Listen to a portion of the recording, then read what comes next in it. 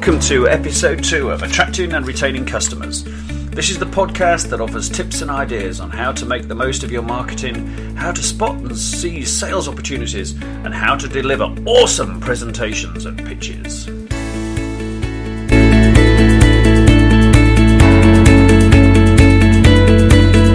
My name is Trevor Lee and I'm very excited to be bringing you this podcast. In this episode, I'm going to share with you 5 top tips to help you gain sales. So, let's crack on.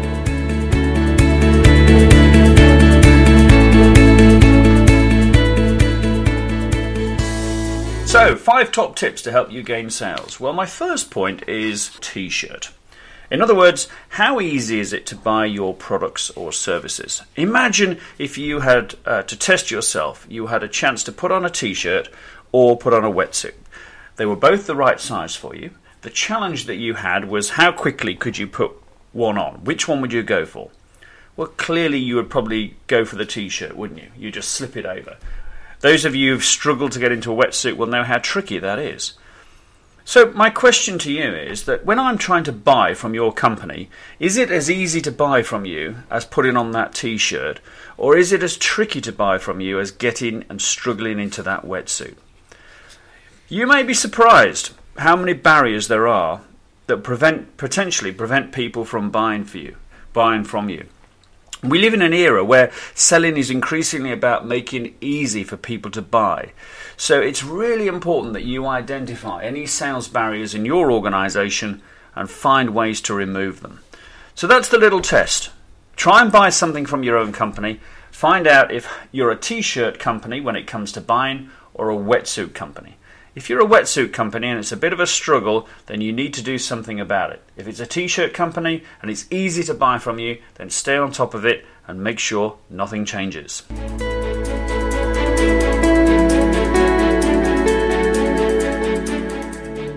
Number two is to be seen as an expert. Whatever your field is, whatever you happen to be, whatever your business is, then it's really important in this very competitive day and age that one of the ways that you can help stand out from the crowd, if you like, is to be seen as an expert.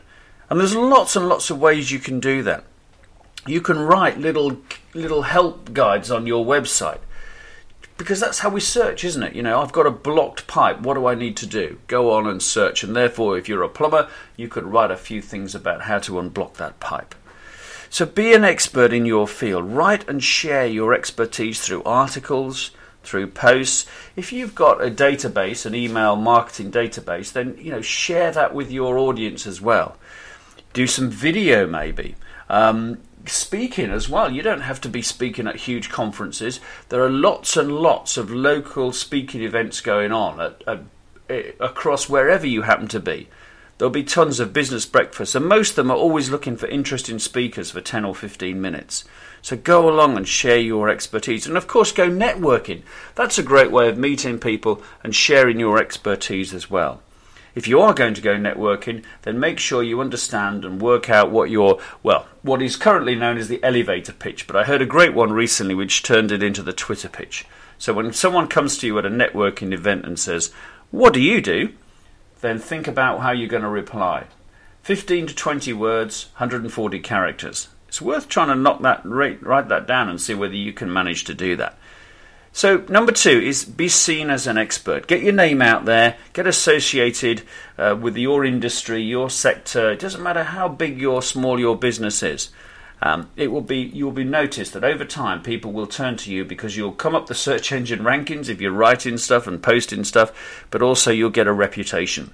So top tip number 2 to help you gain sales is in your local marketplace where you want to be seen as the expert, then be seen as the expert.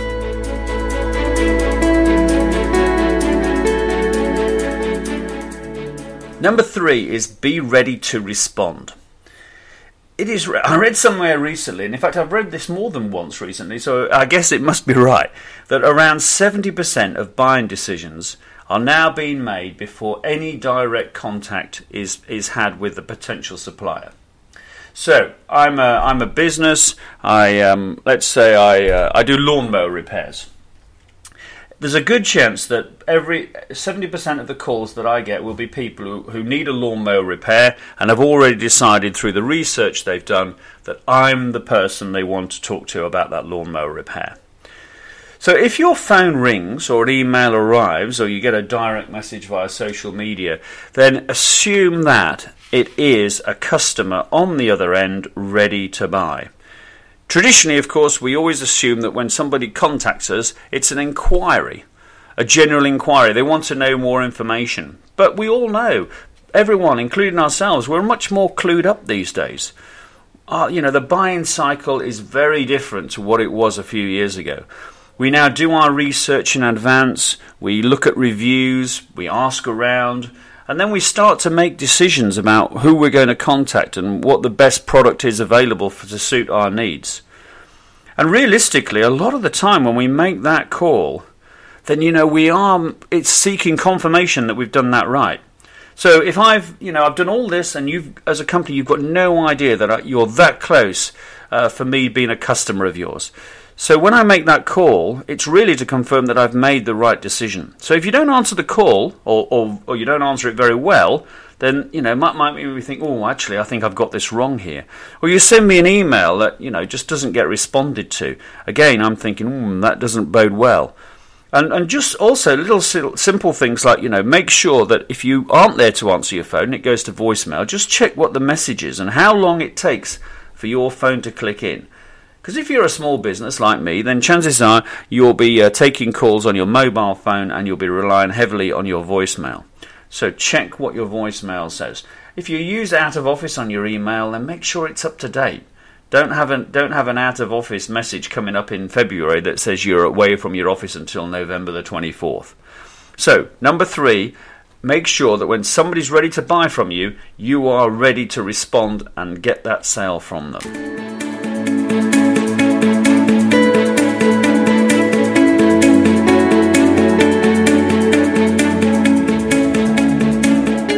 Number 4. This is always one of my favourites. Now, this is more, I don't know, is this an old school sales tip? I don't know. But I'm talking about offering alternatives.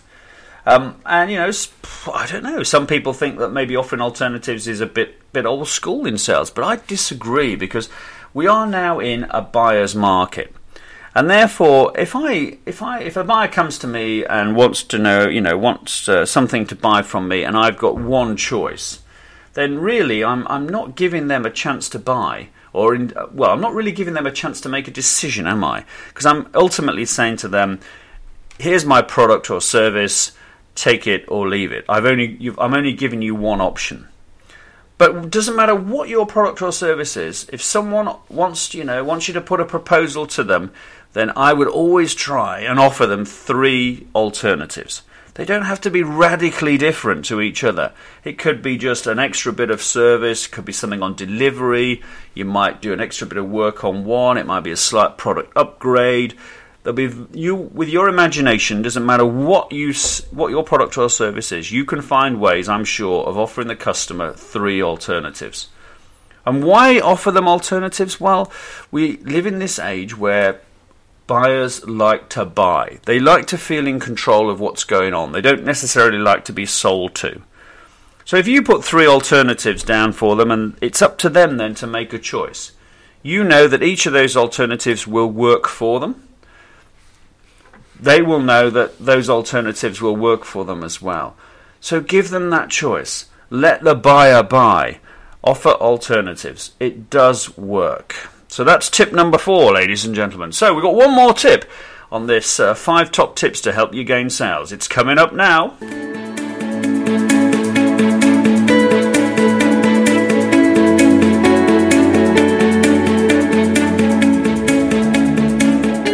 Number 5. And this is one which doesn't quite work with a podcast. But number 5 is know when to press the mute button. Now, we are all very keen to share with the potential buyer everything we know about our product or service.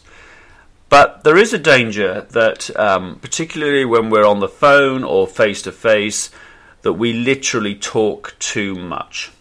I remember years ago hiring salespeople, and people would come in and say, I'm like a great salesperson, I've got the gift of the gab. Well, actually, you hear it a lot, you've got 2 ears and 1 mouth, all that sort of stuff. You should use them in that ratio. And while that sounds a bit dated to a certain degree, it's still pretty true. I think that a core skill of salespeople these days, and when I mean salespeople, I don't mean I don't mean just people who are employed to do nothing but sell all day. But in many small businesses, everybody in the business is in effect a salesperson. In other words, dealing with a client who may want to buy from them. And particularly in professional services, where people don't think of themselves as salespeople, they think of themselves as accountants or architects or solicitors. But it doesn't matter what business you're in, you've still got to get people to say yes and buy from you. So you've still got to make sales. So really good salespeople, they ask questions. They listen carefully to the answers. They avoid trying to interrupt when the customer's speaking, unless, of course, they're going on and on and on and on. And what they're really doing is they're steering the customer towards the product or service that is best suited to their particular needs. And that's why 3 alternatives works as a proposal. But within all of that, you must know when to press the mute button. Silence is quite a difficult thing. That was about 3 seconds of silence. So imagine you're in a conversation with someone, but the buyer will be thinking about it. They were about to make a decision, and what you mustn't do is interrupt their buying, decision-making thought process if you can at all. But it's so tempting, isn't it? When there's a silence, as a salesperson, you're very excited. You think you're going to get a sale, and all you want to do is break that silence. So try not to do it. Know when to press the mute button. It will really, really benefit you, I can assure you. But it takes practice. You'd be surprised how little time you allow silence before you butt in.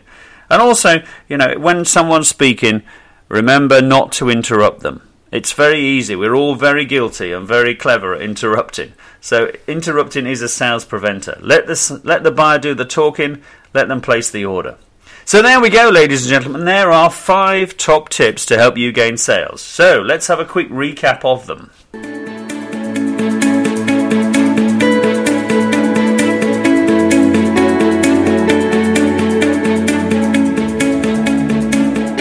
So number 1 was, are you a wetsuit or a t-shirt company? How easy is it to buy your products or service? Is it as easy as putting on a t-shirt or as tricky as getting into a wetsuit? If it's the latter, then you need to do something about it, because that will put off potential buyers.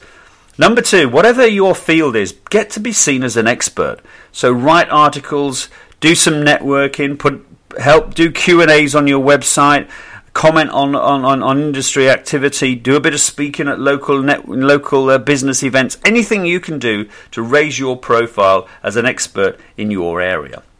Number 3, be ready to respond. Remember this thing that 70% of people who are now making contact with you are ready to buy. They've made a decision and they want to be ready to buy from you. So make sure that when they do that, you answer the phone in the correct way. Look at who's answering the phone in your business. Make sure your emails are responded to straight away. Be on high alert, thinking that every time someone makes contact, they are a customer. Number 4, when you do get an opportunity, then with a proposal to a potential customer, give them a choice. Don't just give them one thing, because that's not a choice, and you are saying take it or leave it. Give them 3 if you can, not 43. 43 will be a nightmare. Give them 3 and let them make a choice. Let the buyer buy. And finally, number 5, know when to press the mute button.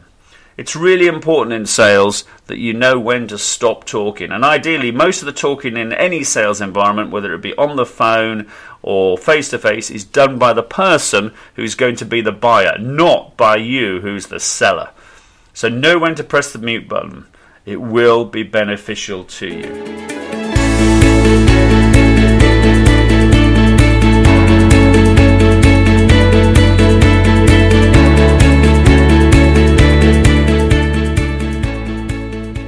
So, ladies and gentlemen, that concludes episode 2 of this podcast.